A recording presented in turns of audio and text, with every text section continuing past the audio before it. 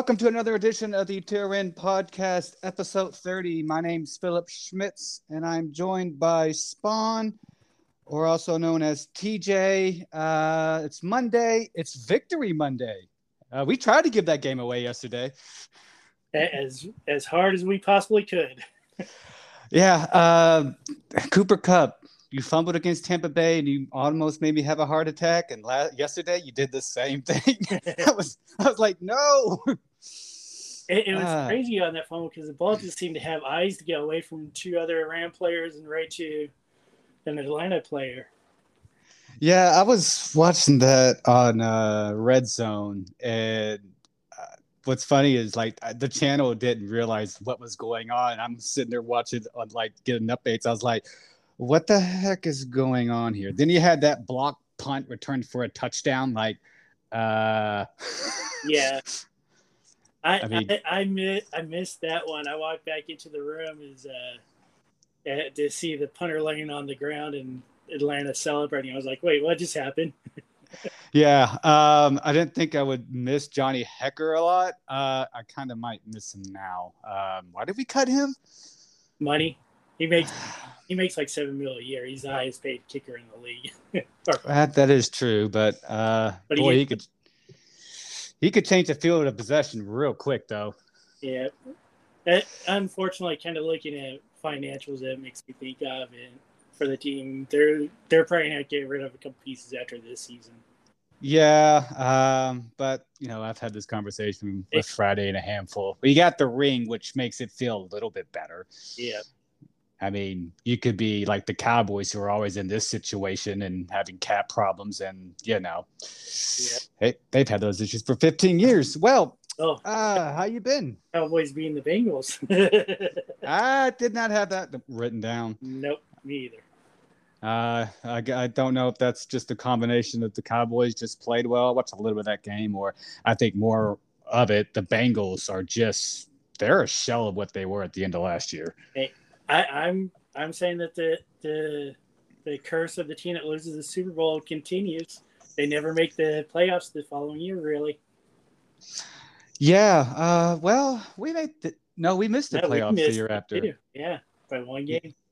Yeah, I keep remembering that. I don't want to remember that. Yeah, but speaking of that previous team, and we'll just jump into the NASCAR stuff in a bit.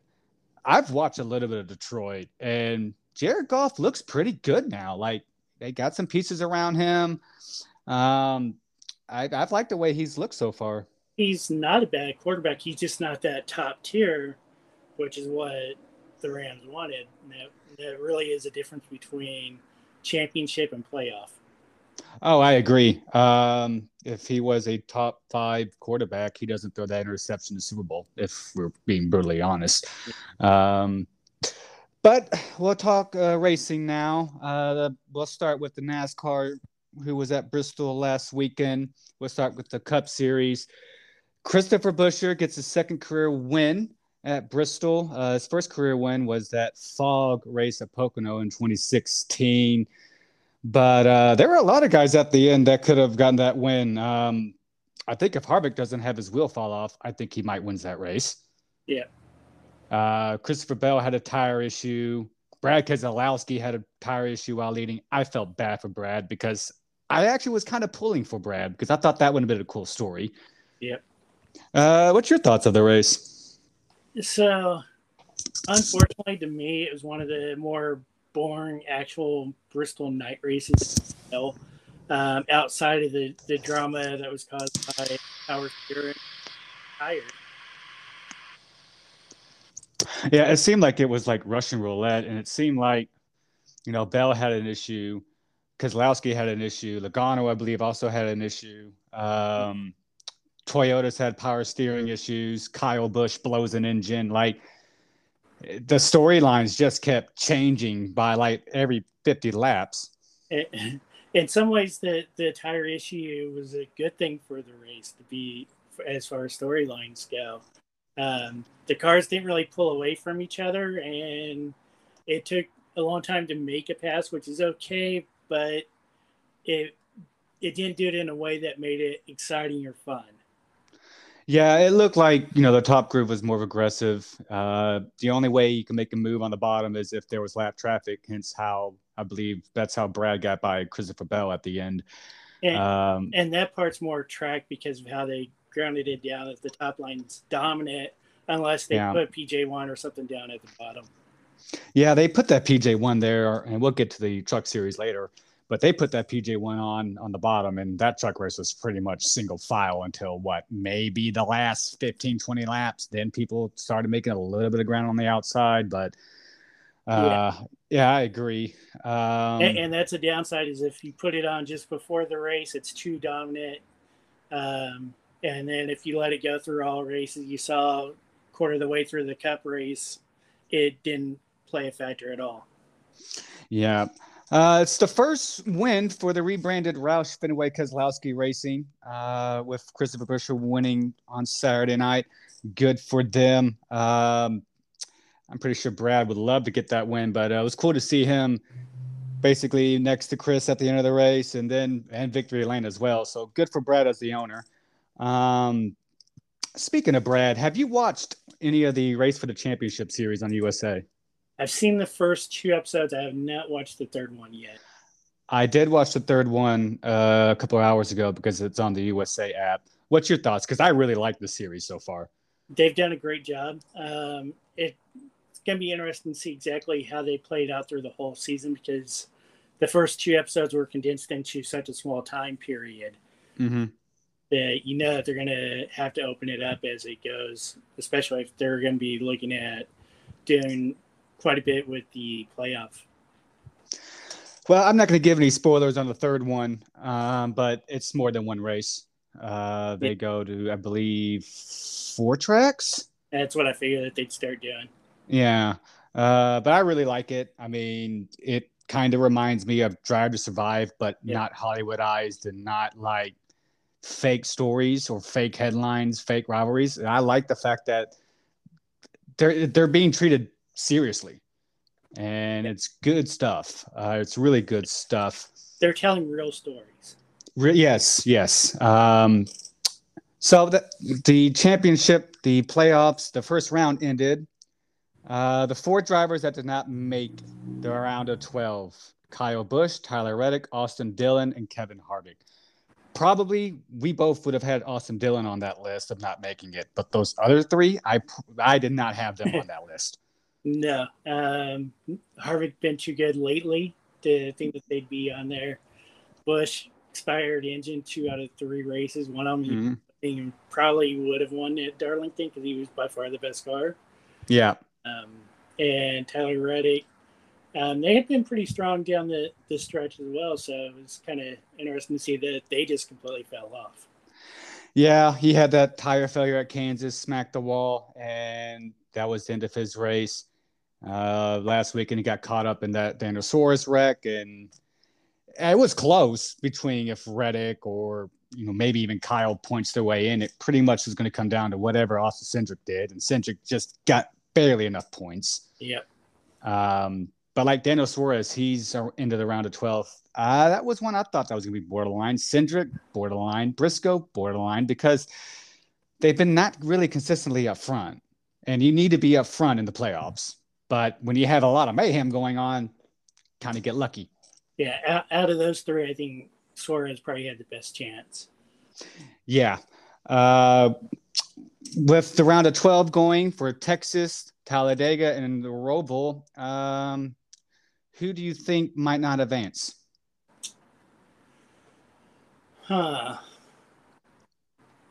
It's going to be pretty interesting. I would not be surprised to see one of the top teams, one of their top drivers not make it. One of the top 4 or the top 2 of Hendrick. I wouldn't be surprised if Chase or Larson, one or the other, does have an issue and doesn't make it. But I think we're going to see a big name drop in this round. Yeah, it wouldn't surprise me as well. I mean, we got 2 wild cards. You got Talladega, so it's going to be whoever can avoid the big one. And it's not like the playoff team can win a race anyways. Yeah, we've had 3 non-playoff teams win a race. I mean, technically Bubba Wallace counts in terms of the owners, but yeah. I mean, which is cool. I mean, and it's been guys that have been fast. You know, Eric Jones at Darlington, that 43's been fast. Yeah. Bubba's been fast, and Chris Buescher, he's had his moments, and they just needed to put it together, and a little bit of luck as well. And But yeah, Butcher and Jones both have just kind of struggled in that last segment of races this season, and yeah, they both finally put one together. yeah. I think it did help that Harvick had that issue with his wheel.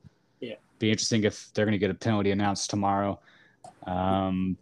Same thing with Hamlin, even though his wheel didn't come off, but he had a little bit of help. But Buescher was top 5 for the majority of the race. Hamlin and Blaney, I don't think they will, because theirs didn't go into another team's pit, but Harvick's did, I think. Or actually, was it Blaney's that did and Harvick's didn't? Well, Harvick's wheel, I think, completely fell off.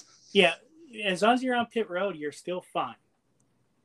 Well, we'll see how NASCAR determines that. As long as it doesn't interfere with the team or go into where the pit crew is. And I know one of them did. I think it was Blaney's. I don't think Harvick's did. So I think it might be Blaney's team that see the penalty. Well, we'll see where that comes tomorrow. If Rodney Childers gets suspended for weekends, at least he's not in the playoffs. So Blaney, that will be interesting. Yeah. So we'll move into probably the biggest story of the week, the last 3 or 4 months. Kyle Busch to leave Joe Gibbs Racing and race for Richard Childress Racing for 2023 and beyond. What is your initial thoughts about that? I love this combination. Yeah. I mean, I have nothing but mad respect for RCR and what they've done since the early 80s and building from nothing to becoming a top team. And it's been since Harvick, since they've had that top-notch driver that can win consistently. Yeah. And to get that with Kyle now, I think this is going to be a really, really good team. Austin's definitely going to benefit from having a good, experienced driver that can help them set up in a winning style. Yeah, I think Kyle going there to replace literally Tyler Reddick's car. I mean, he's basically getting the 8 car. I think when it comes to talent, both Tyler and Kyle are very similar. Yeah. But Kyle's got the experience. Exactly. And that 8 car's had speed. Go ahead. I was saying Kyle knows how to share that information to make his teammates better. Yeah, and I agree. Tyler just doesn't have the experience to do that just yet. No, and he's still finding it. But, I mean, Tyler, I would say that 8 car this year has been predominantly top 5, top 7 for the majority of the year. Kyle Busch, if he's in that car, I bet he wins way more races just because he's experienced. He knows what to do in those situations. Whereas, no offense to Tyler, he's not there yet. And also the Chevy's a better product than the Toyota this year. That is true. It would not surprise me because we were just talking about guys that might not make the round of 8. The Toyotas have struggled on the road courses, and you have the Roval. Yeah, I think Bell's the only one that makes it out of this for Toyota. Ooh, interesting. Well, we had one question asked, and then we'll get to some other stuff that relates to the Kyle Busch to RCR stuff. Do you think Kyle Busch can win a 3rd championship driving for RCR? That's asked by Wyoming. Yes. I agree. I would be surprised to see him win a couple with RCR. Probably the most best year Kyle's ever had, one of 2, was that first year at JGR where he simply lit the world on fire with the double finger to Hendrick saying, "This is what's going to happen now," being the fact that you basically fired me. Yep. I can see Kyle doing that again. Yep. I mean, that 2000, was it 7? I believe it was 7. That year, he just absolutely, no, it was 7 or 08. That year, he just absolutely lit the world on fire. I could see him doing that again. Oh, yeah, definitely. And then RCR, they've got a good program. It's just getting the guy in the car that has the ability to max it and push the car a little further. And Austin's one of those. He's great at getting what the car has out of it, but he can't push it beyond that. And Tyler can push it, but he hasn't learned how to finish it. Yeah. Yeah, I could see Kyle winning multiple championships. And I mean, he's what, 36, 37? I mean, from what analytics say, your peak is 40. So he's got plenty of years left in the tank. Um, this though, there's other just dominoes that fall from this. With Kyle going to RCR, KBM, they're going from Toyota to Chevrolet most likely. You have a lot of drivers like Chandler Smith, John Hunter Nemechek. They're in the trucks. Where are they going to be at next year? Because they're kind of Toyota backing. And do you see Tyler Reddick in a third charter car at RCR next year? Definitely a third car. I think they are trying to work on getting that third charter. Okay. It just, are they going to be able to get Rick Ware or McLeod to sell it Interesting because for a reasonable price? well, I only asked this because during the press conference when Richard was asked about the third charter, he didn't really go into details. No, he didn't. And That's why I said when Zach posted that the troll, whoever did that, they did a really good job to make it look real, and there was a lot of good points in it, and it could still actually play out that way still, except for the 51 number. yeah, they were actually talking about down the Don't You download of, is Kyle driving the 8 car? Could he drive the 51 car? Because that's kind of Kyle's persona. Yep. With Rowdy. Who knows? Maybe they change that number. We'll see. So I guess we're going to assume Ty Gibbs is in the 18, replacing Kyle next year. We're just going to assume that. Yep. I mean, we have a lot of factors here. Who's going to be in JGR's Xfinity program next year? We've already seen one driver leave. That's Brandon Jones going to drive for JRM, replacing Noah Gragson.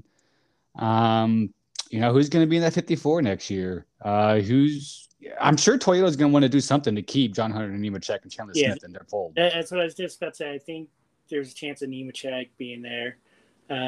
Smith is a chance. It's most likely one of those two. Yeah, I even saw where Denny said that if on the chance that if Kurt Busch does not come back next year, that John Hunter might end up in the 45. I did see that over the weekend. I'm just more interested to hear what Kyle says like 6 months from now about this. Yeah, it's going to be interesting. I mean, go into January, just before the 500, to see how things are playing out at that point is going to be really interesting. And seeing how the Chevy Toyota changeover is going to happen with the trucks, because there's going to be a lot of late movement with this change. Yeah, I agree. And one big thing for Toyota, I mean, they lose their truck feeder system for their young development talent. And ThorSport's full. Friesen's team, I don't think, has the resources to expand. So Toyota's in a bind here. I mean, it's a Chevy-dominated series. It is. Series, really.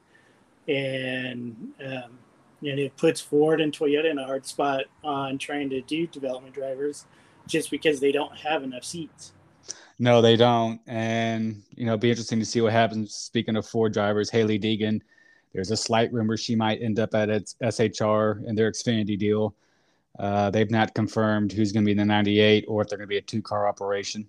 During the truck race, they said that she was going to be announcing an Xfinity ride for this season. I have not been able to find anything else on that anywhere on the internet. But, I mean, if they're saying that it's a for sure announcement coming, that there's something there, and it'd be interesting who it is with, because there's nothing on the internet with as far as who it's with. I think the last thing I heard about this, Zippy Greg Zipadelli mentioned this in a press conference. I want to say about 2 weeks ago. Might have been while I was maybe at Daytona. About we're gonna have our options for Xfinity sorted out. That would be in about a couple of weeks. So, I think you're right about that.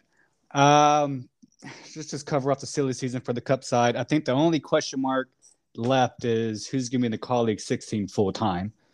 Um, they're going to have a driver announcement first week of October. I have no clue who that's going to be. Uh, I could probably guess it's not going to be Ty Dillon. Yeah, no, still get that in the 42 to be decided. Well, no, 42 is going to 40, Noah. I mean, yeah. Oh, that's right. That's right. I forgot about that. But yeah, no clue who's going to go to that. Be cool to see like a Josh Berry get it, but I don't see him ever getting a Cup right full time. Unfortunately, Um, he deserves it, but I just don't know if it actually ever happened. well, if he brought funding from Tire Pros and some money from his best friend Dale Jr., he could go in that 16 car because I do agree. And Junior would be the key to that. Yeah. Speaking of, we mentioned Noah, the Xfinity Series race Friday night. Noah wins his third straight win, his sixth win of the year. We'll get to the playoffs in a bit, but he will start the playoffs as the number one seed. But what's your thoughts of the race? What are the thoughts of Gragson with his contact with Ty Gibbs and Sheldon Creed that ended both of their races? That one was kind of big. Yeah, the Xfinity race was a really good race. Started off single file, and by the end, about halfway through the racing was getting really, really good already. Those trucks work really well on the track. That crash, it was just a racing incident. It looked like Ty got on the gas just a hair later than normal, and Noah got on it at the regular time, and they were so close.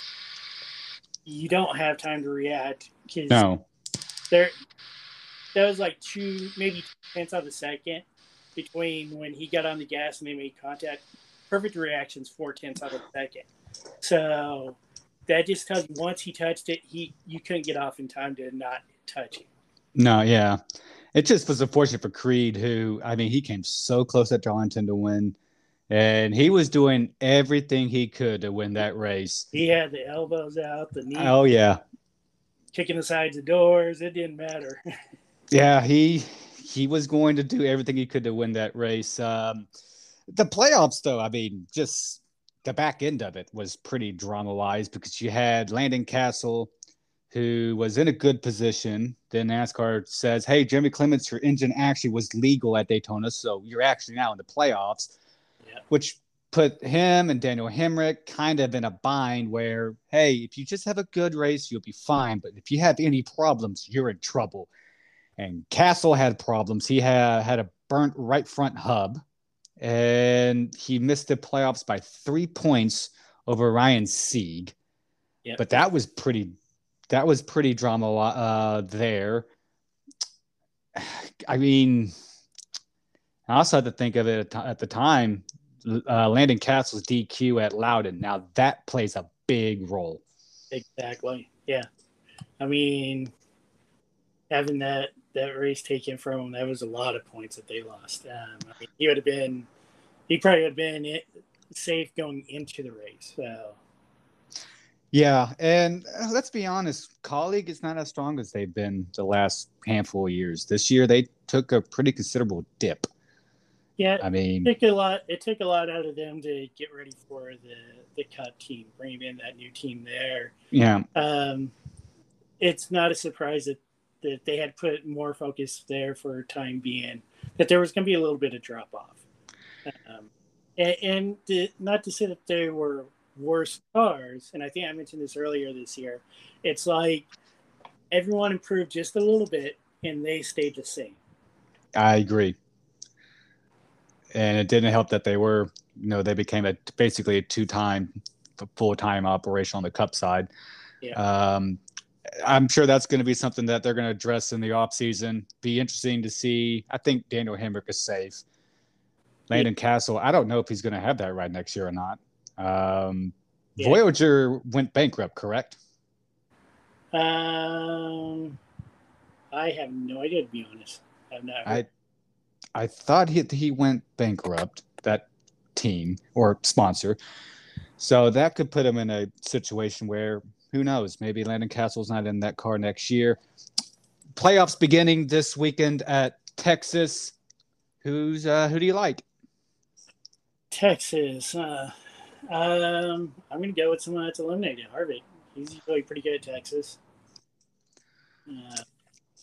And Bush is another one that I can see winning there. So, I mean, but if it's going to be a playoff driver, I would say probably Kyle Larson. Yeah, I could see that. Let's see, Blaney won there. He won the All-Star race, so that could Yeah. help him. I hope it's a good race. I don't have very high hopes for the Cup side. Maybe the Xfinity race would be good, but I don't have hopes for the Cup side. I think Noah probably wins the Texas race again because Noah's absolutely on fire. Talking the Xfinity, not the Cup race. I don't even know if he's in that Cup car this year. If he had a choice, he would not be in that car. Exactly. Yeah, that was one of the most driven to me statements of any of the drivers of how hard the cars are hitting is when he said that he would choose not to drive Cup and just focus on Xfinity during the playoffs if he knew that the hits were going to be as hard as they were. Yeah, I agree. And him also saying that he intentionally does not drive as hard as he possibly could now because he's afraid of how hard they hit. Yeah, and I don't blame him because his main deal is the Xfinity Championship, and I mean, he talked about his Atlanta hit. Yeah. I mean, he felt that for 3 weeks. Yeah, he had two big ones. Yeah, and it's kind of interesting with the door bumper clear is that they kept having drivers on that were all, well, I haven't had that big hit yet, so I don't know. Well, now they finally did, and to hear their actual story about it brings it home a lot more than just how Harvick's going off about it, because his sounds like complaining. How I went about it, you felt it. Well, I remember when Harvick, his comments after Gateway. Yeah. Like, I mean, when he had that right front brake failure, or it was a front brake failure, he said that was one of the hardest hits I've had in my career. And I was thinking, really? Because, I mean, they're going fast at Gateway, but they're not going like Texas fast. Well, and that's it. The thing is that their center speed in the turns are so much higher. They're talking like 15 miles per hour faster in the middle of the turn than they were in the old car. Mm. And that's a huge amount of force because they're not having to slow down nearly as much. That's a good point. They're not fast down the straightaways they were in the old car, but they're faster in the turns.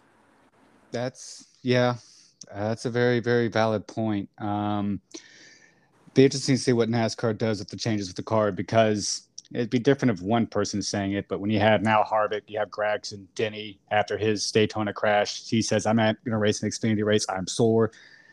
Bubba mentioned that his crash at Atlanta and Talladega were harder than the crash he had at Pocono. I mean, when you have Gragson saying, hey, I have no problem blocking a guy that's going 10 miles per hour faster than me in an Xfinity car, not worrying about it, that's pretty much an eyebrow raiser right there. Yeah. Exactly. We'll close the Truck Series off. That race Thursday night. Ty Majeski wins and punches his ticket to the Championship 4 race at Phoenix.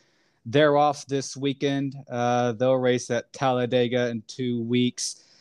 I don't have the playoff grid up, but Talladega is always a wild card for the Truck Series. All 3 series will be at Talladega. What was your thoughts on just the weekend overall before we switch to the IndyCar stuff?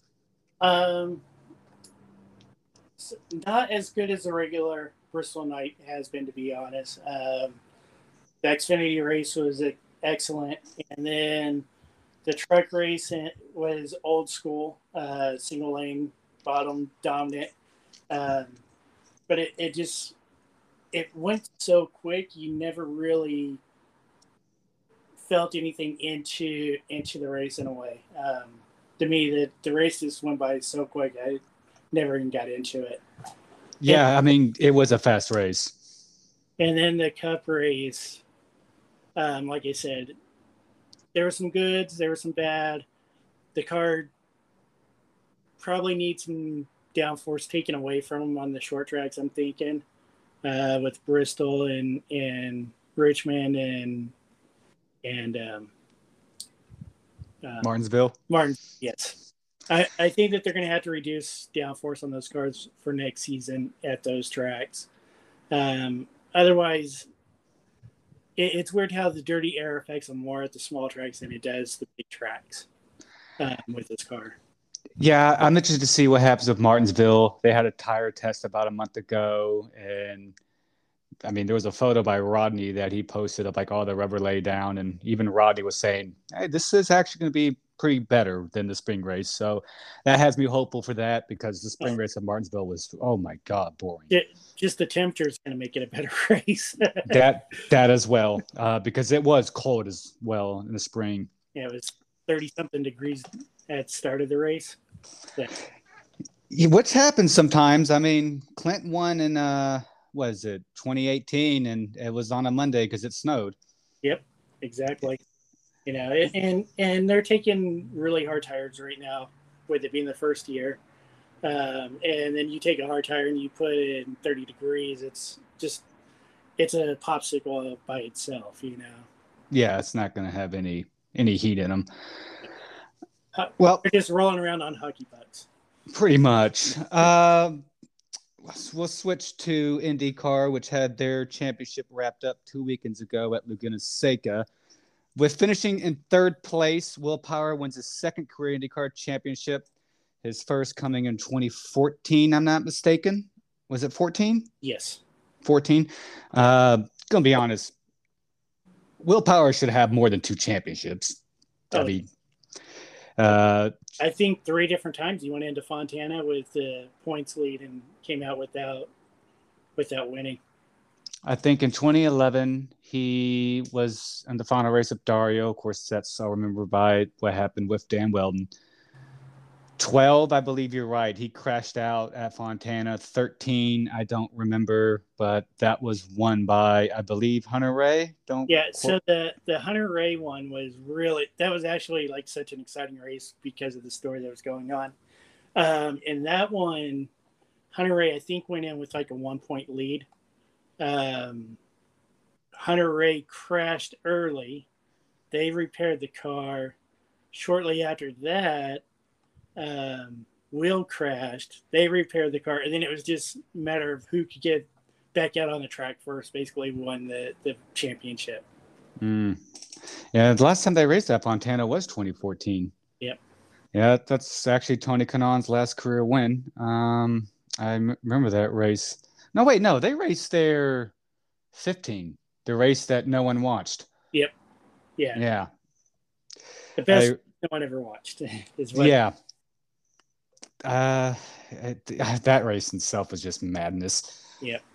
But what's your thoughts on Will Power and what he did this year? Because there was a lot of chatter. Okay, he only won 1 race, but he was the more consistent than Scott Dixon and Joseph Newgarden throughout the year. He do what? He pulled a Matt Kenseth. Yeah, I mean, 2 races that stick out to me. Road America and Toronto, races where he did not do the best in qualifying. And yet somehow, some way, I believe he finished top 5 in both of those races. Exactly. Yeah, right. I mean, he minimized damage better than here. Yeah, there was guys that won several races, but when they had their issues, they finished 20th or worse. Yeah. His bad race was what, 10th, 12th, something like that this year. I think he only had 1 finish outside the top 10. I think if I tried looking at the numbers, I think he completed every lap this year. Yeah. Which I don't know if that someone did it prior to him, But the last time someone did that, to my knowledge, was Tony Kanaan when he won in 2004. He completed every lap.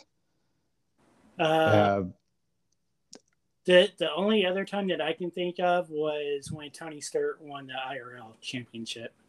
That was the only other one that I could think of. I think he had an engine failure or two. Texas, he had engine failure, I think. Don't quote me on that. Well, he had an engine failure for the Indy 500. The year he won the championship. Was it 96 he won it or 97? I think 96. If it was 96, he got the pole because of Scotty Brayton's accident that unfortunately took his life. Because I remember that Stewart was then given the pole and pretty much was up front all day until he had his engine issue. But yeah, it's so long ago. I don't remember if it was 96 or 97 now. Same here. But I mean, you mentioned it with the others, Joseph and Scott Dixon. If Joseph's suspension failure doesn't fail at Iowa, he wins that race and he likely wins the championship. Yeah. Or I don't know how it would have played out if Joseph doesn't spin out and qualifying at Laguna Seca. He might have gotten pole and he might have, well, I don't know. Alex Palou was in another zip code, but could have been interesting. Yeah. Palou and Newgarden, they were both just on a different planet from the whole field at Laguna. Yeah. And then you look at Scott Dixon, that speeding penalty on pit road at Indy. Yeah. And speeding penalty in IndyCar, that's hard. In a double points race. Yep. I mean, I looked at those two, like, if they don't win this championship, you're just going to look at those two moments. But it's something to discredit Will. I mean, He was consistent. He was. Yep. I mean, sorry, I had to cough. He wasn't on my list of drivers going into this year that could win, in my opinion. Nothing against Will. It's just, Palou, Newgarden, Dixon. Throw in Rossi, throw in Award. I didn't think Power, just because he didn't have this type of consistency in recent years, that he could do this. Yet, I was wrong. And he talked about this different mentality he had going into this year, and it simply worked. Yeah. Did he lose that mentality a couple times? Yeah. But he managed to regain his composure every time. And that's something that he had not been doing in the past. Yeah. He also broke Mario Andretti's pole record at Laguna Seca. If I heard the stat right, he's on pole for one of every 4 races he does. Sounds about right. I mean, that's a stat. It reminds me of when, it was a short kind of time capsule here, like early 2000s, whenever Ryan Newman qualified, like he was on pole for like every other race. Yeah, I was just about to say there was a couple of years ago where I think it was a 3-year period where only him and Bourdais took poles. Mm-hmm. And almost same thing with the wins. Yeah. And speaking of wins, this year we saw Scott Dixon pass Mario Andretti for second all time for the most wins in IndyCar. I think he's, I want to say, give or take 10 behind AJ Foyt. I don't know the numbers. If Scott keeps racing, he could break that. He can catch that as well if he does this for the next 2 to 3 years. Yep. We'll move on to another battle, the Rookie of the Year battle. Christian Lundgaard beat out David Malukas and Callum Ilott. Nothing against Callum Ilott and David Malukas. Lundgaard was in a rahal, and it took him about I want to say halfway through the year for it to finally start going for him. Yep. But I mean, David Malukas had some really good results. Gateway, a really good result of a podium. Really impressed me. Indy 500 was a good race for him. It was as well. And then Callum Ilott, rookie full-time with Junko's Racing being full-time for the first time. Yeah. I mean, he was on the front row at Laguna Seca 2 weeks ago. Yeah. I mean, they even pit road. Yeah. They were up and down, but I felt like Junko's, there were points, during this year where, they had a really good result. Iowa was a good weekend for them. I think what was it, Barber? He made the Fast Six. Yeah. Be interesting to see how Ilott and Juncos does going forward, but I I thought it We was a think go to tremendous. a two-car team next year. Yeah, who's going to be in that second car? Because it's Uh, not Felix. I haven't heard. I haven't heard either. It might be. It might be. Was it Linus Lundqvist who won the Indy Lights Championship? Uh, he's got some funding now because of that, and we'll see if he ends up there. Did you watch the Bus Bros with David Malukas in it? Um, no, I've not seen that episode yet. Okay, That is bookmarked on my thing to watch, but I have not had a chance to go back and watch that one. I You did say it was a good one. it was good. Malukas basically interviewing people and no one knowing a clue outside of two people who he is. I mean, that was kind of funny. And then with Marshall's Racer Report, David's been on a bunch of those for the second half of the year, and I like this kid. Like he's generally honest, posts good content, says a lot of good stuff, funny stuff. He's got a channel that he posts updates and stuff. I'm like, I like this guy. This guy's a little bit of a character, and we need this. And hope for good things next year. He'll be at Del Coin next year with, I believe, Takuma Sato would be there as well. Anything you want to cross off on the IndyCar list for this season, other than the silly season that we're going to get into? Just say that it's going to be interesting for Laguna Seca going forward, as this was the last year on the old surface. That's been around since the mid '90s. It went out in style. Yeah, them and Road America are getting facelift. They're getting new pavement. Yeah, and it's for the whole track, not just sections. Right, and we have the NASCAR thing we'll talk about in terms of schedule. IndyCar hasn't given out their schedule yet. Outside of, we know the obvious, where the Indy 500 and the Indy GP is going to be. I assume they're going to have the doubleheader with NASCAR in August. Don't know. I would love for them to go to Milwaukee. Yeah, I mean, I would too. Milwaukee was one of their best tracks back in the '80s and early '90s, and I remember watching that race every year, and it was always a great race. Yeah, I only mentioned Milwaukee because the Truck Series next year, they're going to Milwaukee, and I'm thinking it can't be just for a single date, because if it is, it's kind of a long trek, and I don't know how many people can go out there just to watch a Truck Series race at Milwaukee. They could get a great turnout because they have not had a race there since, I want to say, 2011, but I supposedly the schedule should come out pretty soon. I've heard this week, I've heard next week. We'll close on the IndyCar side of things. I guess the silly season that I guess didn't exist between Palou, Ganassi, and McLaren. Palou, he's staying at McLaren. He got I believe, an extension. Or he's Ganassi. I'm sorry. I messed that up. But he got the test of the McLaren Formula One car. Yep. What do you make of this whole thing? Because I thought we were going to be in a 2-month battle here. Well, I mean, it's good to see that they decide to make an agreement without going through courts, because that would have really gotten ugly and been very public. So it's good to see them to come to terms. Exactly what the terms are for McLaren, not sure, because you know that Zach Brown's not going to take absolutely nothing from Ganassi on this, because those two have a very heated rivalry. I think just off that, he would have taken it to court if there wasn't some kind of beneficial understanding between the two. Yeah, I mean, Marshall Pruitt wrote a beautiful piece last week of The Dream. I don't know if you caught that or not. It's on racer.com. And, it kind of sounds like, okay, Palou, he wanted to test from Formula One stuff because he has a super license. Now he has that ability. Can't have that at Ganassi, but McLaren has that. So they kind of just weave a deal, kind of similar to Herta's deal, where like, okay, here's your contract to stay at Ganassi. but here's that carrot of, yeah, you can jump in a McLaren and you can jump in that car and go see what you can do in it. Exactly. Yeah. And this is good. No, it's Herta.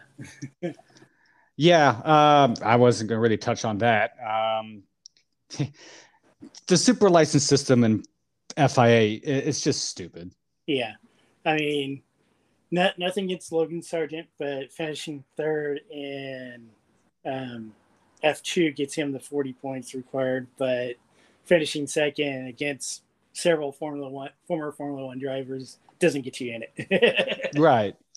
Like Joseph Newgarden finished the second this year. He doesn't get the 40, even though I believe he has it because he does have it because him and Scott McLaughlin had that cheeky photo. Yeah, exactly.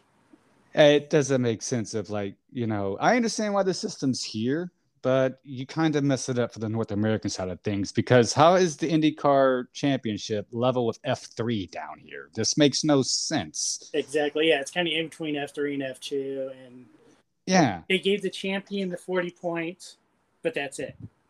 And then basically it's way down for second place. So it takes for the Americans to have 3 solid seasons in order to qualify for it. And with Indy Light set up as the type of development that they do here in the U.S., only about 7 or 8 teams race one driver full time. The rest of the teams rotate guys. Yeah. And maybe if they state it as 10 full-time teams, not 10 full-time drivers, we wouldn't be having this discussion just because they would have qualified. Pato and Herta both would have been eligible. Mm-hmm. I mean, that's why Pato's in IndyCar because he couldn't obtain the super license while he was doing F2 and Super Formula for when he was at Red Bull in 2018. Yeah, he talked about it. That contract had nothing to do with Formula 2. It was purely Formula 1, but they didn't get the exemption that Herta just tried to get either at that time. Right. So. Of which, I mean, nothing against Colton Herta, but Pato O'Ward beat Herta in the Indy Lights Championship. Yep. I mean, and something against Herta. Herta is a generational talent, but O'Ward's just as good. And both of them are Formula 1 capable drivers. Absolutely. I would even throw a Joseph Newgarden in that mix. I would throw in, I mean, we don't know how good Palou could be in a Formula 1 car. No one knew what he could do when he got into a NASCAR car. Yeah. Let's be honest here. Now, the interesting thing is with Palou, with his story, is how he actually grew up driving the go-karts against the guys that are in F1 now and beating them at the time. So Who knows? He just never had the money to be able to pursue beyond the F3 car. Yeah. The only reason he got the F3 opportunity was because he won the karting championship for Europe, and they gave him $30,000 to give to a ride for Formula 3. That's the only reason he got that Formula 3 ride. Right. I remember him talking about that on Dinners with Racers. When is the Super Formula? He had help by Cascade. Is it? He used to be in Indy Lights like years ago. He drove that 55 Panasonic car. Okay. I can't think of what his last name was, but it's Yasukawa. I mean, if I'm butchering that, it's not my intention. He's in the Indy 2005 video game. He's in that. Let's see. Before we get to closing topics, anything we want to jump into? I think we kind of touched it already. So, what's your thoughts on the new schedule for NASCAR next year? I mean, what I expected for the most part. No major changes. I mean, so I think it's hard to get rid of Bristol dirt yet because we haven't really had weather that cooperated to let you know if it actually would be a good, sustainable, long-term race under normal weather conditions because it's rained both years. Right. Because I think the racing's going to be way better if we can get it not to rain. Because the truck race made that track really, really good and really racy and fun to watch up until, but then it rained afterwards and kept the Cup cars from having a good race. Yeah, they've not had a fair shake for the Cup side, and they've proven that hey, we can put this out there, we can make it happen, and then we can take it all off and be ready for the Bristol Fall race. Yep. They've done that twice, so there's no issues with that. And the racing, okay, it could be better at the Bristol night race on the pavement, but I don't think it's the track itself's fault. It's more or less the car's fault. And the daytime races at Bristol were never really that good. So then, for whatever reason, when that track's hot, it's not as nearly exciting as it is at night. I'm trying to think. I can't remember a day race that was actually exciting. I remember when Jeff Gordon pushed Matt Kenseth 10 feet. I do remember that. Matt probably shouldn't have gone to see Jeff Gordon at the end of that race. That was 05 because you see Matt spinning and no, you saw Jeff spinning and you see Bobby just driving through. Like, oh, that was clipped him. I like the All-Star race going to North Wilkesboro. Yes. That's going to be fun to watch. I'm like so excited. I hope that they do more things like that with the All-Star race because All-Star race is for the fans. You know, maybe not necessarily being able to squeeze the most fans in is the best thing, but putting it at places that they don't normally run at, that people would love to see them run at. But just have the ability to do it all the time. That, and let's be honest here, you're going to get a better product of racing that you're going to get at Texas. Oh, yeah. Way better. I mean, that's why Texas is only getting one Cup race next year. The Roval would be a better All-Star race. Yeah, I agree. By the way, just speaking of Texas, why are we doing the IndyCar race April 2nd on a Sunday? Did you not learn anything earlier in the year? No? Okay. Anyways. And hey. Probably last time IndyCar is there anyways. That is the end of their agreement. So unless they redo something with Texas, which, gonna be honest, they're making improvements on the grandstand where like you can kind of like have like a little bar top all the way around, and I'm like, that's cool and whatever, but your product of racing still sucks. Exactly. It's annoying. Every time they post something on Facebook, there's always 2 or 3 comments. I might be one of them. That's cool, but redo turns 1 and 2. Exactly. I mean, Eddie Goss has left a sinking ship. Let's just be brutally honest. I like the trucks. You know, they're going to Milwaukee Mile. It's been a long time since I've seen a race there. I think the last time I remember a race in general was the infamous race where Eric Almirola started the 20 car, and then by lap 50, Denny Hamlin flew in and took over. I don't know if you remember that race or not. Yeah, I do. Yeah, I remember. I believe that was the last time we ever saw Eric Almirola in a Joe Gibbs Racing affiliated car. So it's going to be cool to see trucks go there. And trucks is also racing at North Wilkesboro. I believe that's the All-Star weekend they're racing there. I believe so. I think so. So that's going to be exciting. I will give my thoughts of the Chicago Street Course after I see it. I don't understand. I'm not optimistic for it, but I'm willing to give it a chance.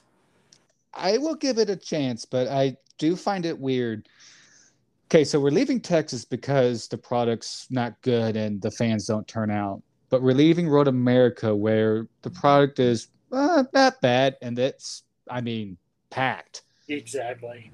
Like, that's why I was like, why are you leaving Road America? Just replace Texas Oval, a Texas date, in which they did with Port Wilkesboro, with the Chicago Road Course, which I find it ironic. You know, Texas replaces, they take away from North Wilkesboro in '97, only to have it be the roles reversed. Just, karma. Exactly. Who's your way too early favorite to win the 2023 IndyCar Championship?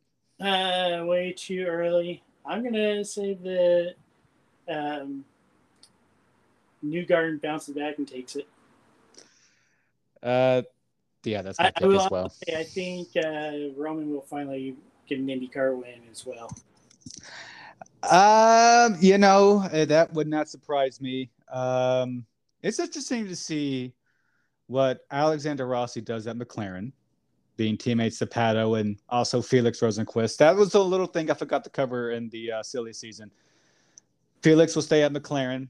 McLaren had till the end of this month to keep him as an option. After that, McLaren had no ties with Felix. Felix was his own man. He could sign up wherever he wanted. Rumor is Junko's that second seat was going to go to Felix. But also, how does Kyle Kirkwood do in the 27 that Rossi's just left? Have you heard anything what Napa's doing? No, I haven't, but Napa is usually pretty loyal to drivers more than the team. Yeah. With Michael Waltrip, Elliott stayed with the same team, but they've gone with drivers over teams in several sports over the years. Yeah, they've been ever since. I think ever since they left Michael Waltrip Racing after Spingate, they've been with Chase ever since. Well, they had led for a long time, yeah. Yeah. I like Newgarden. I mean, wins 5 races this year. I think honestly, if he has the same season he had this year, next year, excluding Iowa crash, I mean, if he has a doubleheader there, he probably wins both of those. If Penske could ever figure out what's wrong with their Indy 500 program, he could probably win that as well. Big if right now. It's a big if because, I mean, Ed Carpenter Racing has speed. Ed Carpenter Racing has McLaren has speed, and they're the Chevy camp, and you would think Penske should be right with them, if not a bit better, because no offense, it's Penske. Yep. I mean, and he owns the track. that too. Figuratively and literally. I mean, we'll see, because I think, Will Power won this race 2018. Simon won in 2019. 2020 was the first year with the aero screen, and since then they have been just completely MIA. Yeah. I mean, 2020 was horrible for them. 2021 was a little bit better, and this year again a little bit better, but not to the standard of Penske. No, they've lost speed at the track. Whether it's engineers not figuring out how to get the air over the aero screen or what, don't know, but it has really changed the last several years. I mean, they have all the money in the world. Go get those Ganassi engineers, because they know what they're doing. They will not care out there. Yeah. Palou and Dixon were in their own little world. Yeah. Well, after a brief delay with work and whatever, also going to vacation at Daytona, that was fun, but not fun. We're back. I'm just glad that you got to see at least a little bit of racing. Yeah, I mean, the Xfinity race, I didn't get home back to my hotel till 2:30. That's when my Uber got there. That was a painful next day. Somebody had free beer and just said, "Here, just grab whatever." So, I was in pain Saturday. I won't lie. But it was, I saw about, I think 80 laps, about first stage, 2/3 of second stage on Sunday. And then I left Orlando. Yeah. Haven't gone through my photos yet. I don't know why. But I left before it started to rain. Exactly. And those were some nasty looking clouds that were coming in. The one that was off turns 3 and 4, I saw that one. I was like, that's going to be the ender right there. So my thought process, because I had to fly out of Orlando at 5:30, I believe that was my flight. I was like, hey, I don't want to leave whenever everyone else is leaving because of the rain or whatever. Like, I need to beat these people out. Exactly. So I was glad that started at 10 a.m. I mean, it was still a touch and go of, hey, is this really going to start? Because you could just see some of the cells just keep coming and coming. It's like crossing your fingers. Yeah, they did a great job of doing that. Maybe trying to find out a little bit better way of handling the rain, at least at the super speedways. The smaller tracks, the short tracks, I don't think they necessarily need to call cautions and stuff before the rain starts necessarily. But at super speedways and probably even the mile and a half, probably need to start doing that. I agree. I mean, I think they've been kind of gun shy a little bit now at Darlington and Kansas, throwing it like, and it's not really raining it. Yeah, but it's about to rain, Yeah. and being smart about it, because I will say when that race started at Daytona, it was raining, it was spitting. And I was like, are we really about to do this? Because all of it takes is if it picks up just a little bit, this might cause problems. Yeah. I mean, And, what a crazy race for that to yeah. end. And you know, and one of the downsides for them is the fact that turn one, the spotter's on the infield. Yeah, that makes no sense. So they didn't have anyone in their realm of circle that had gotten hit by rain. So they didn't know it was raining. Right. And Dave Moody, I believe he sits in turns, I think he sits in turn 2, because I was listening to MRN on the way to Orlando. And on the broadcast, you could see turn 2 was perfectly sunny. Yeah. It was perfectly sunny there. I mean, he just commented, whatever, like, everyone's crashed. I was like, what the heck's going on? Then I got to a parking lot. Zach's posted the video, watched it, and I was like, oh, that's not good. Nope. Then I found a Ruby Tuesday because Orlando's going through security. It's like twice as long as it is going through DFW. DFW is pretty quick. I don't know why Orlando takes forever. I watched the rest of the, 25 laps. That pretty much was, 25 laps of when's Austin Dillon going to move Austin Centric. Yeah. I'm glad I actually did not stay there to watch that. That would have been boring. Yeah. Afterwards, it just too few cars. Yeah. You can't do anything.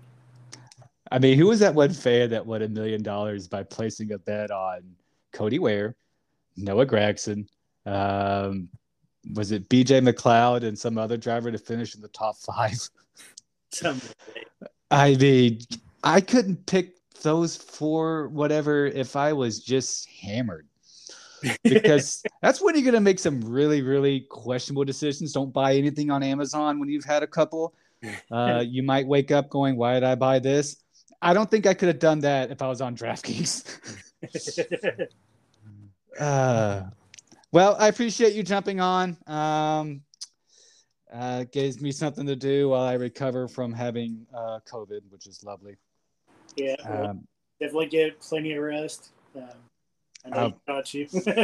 I mean, I slept, outside of waking up, I slept 12 hours, so I'm getting pretty good rest. Hey, it's just because your body needs you to sleep so I can fight it. That's all it is. Yeah. Well, I appreciate you jumping on. I appreciate you guys listening, and we will see y'all next week. Bye.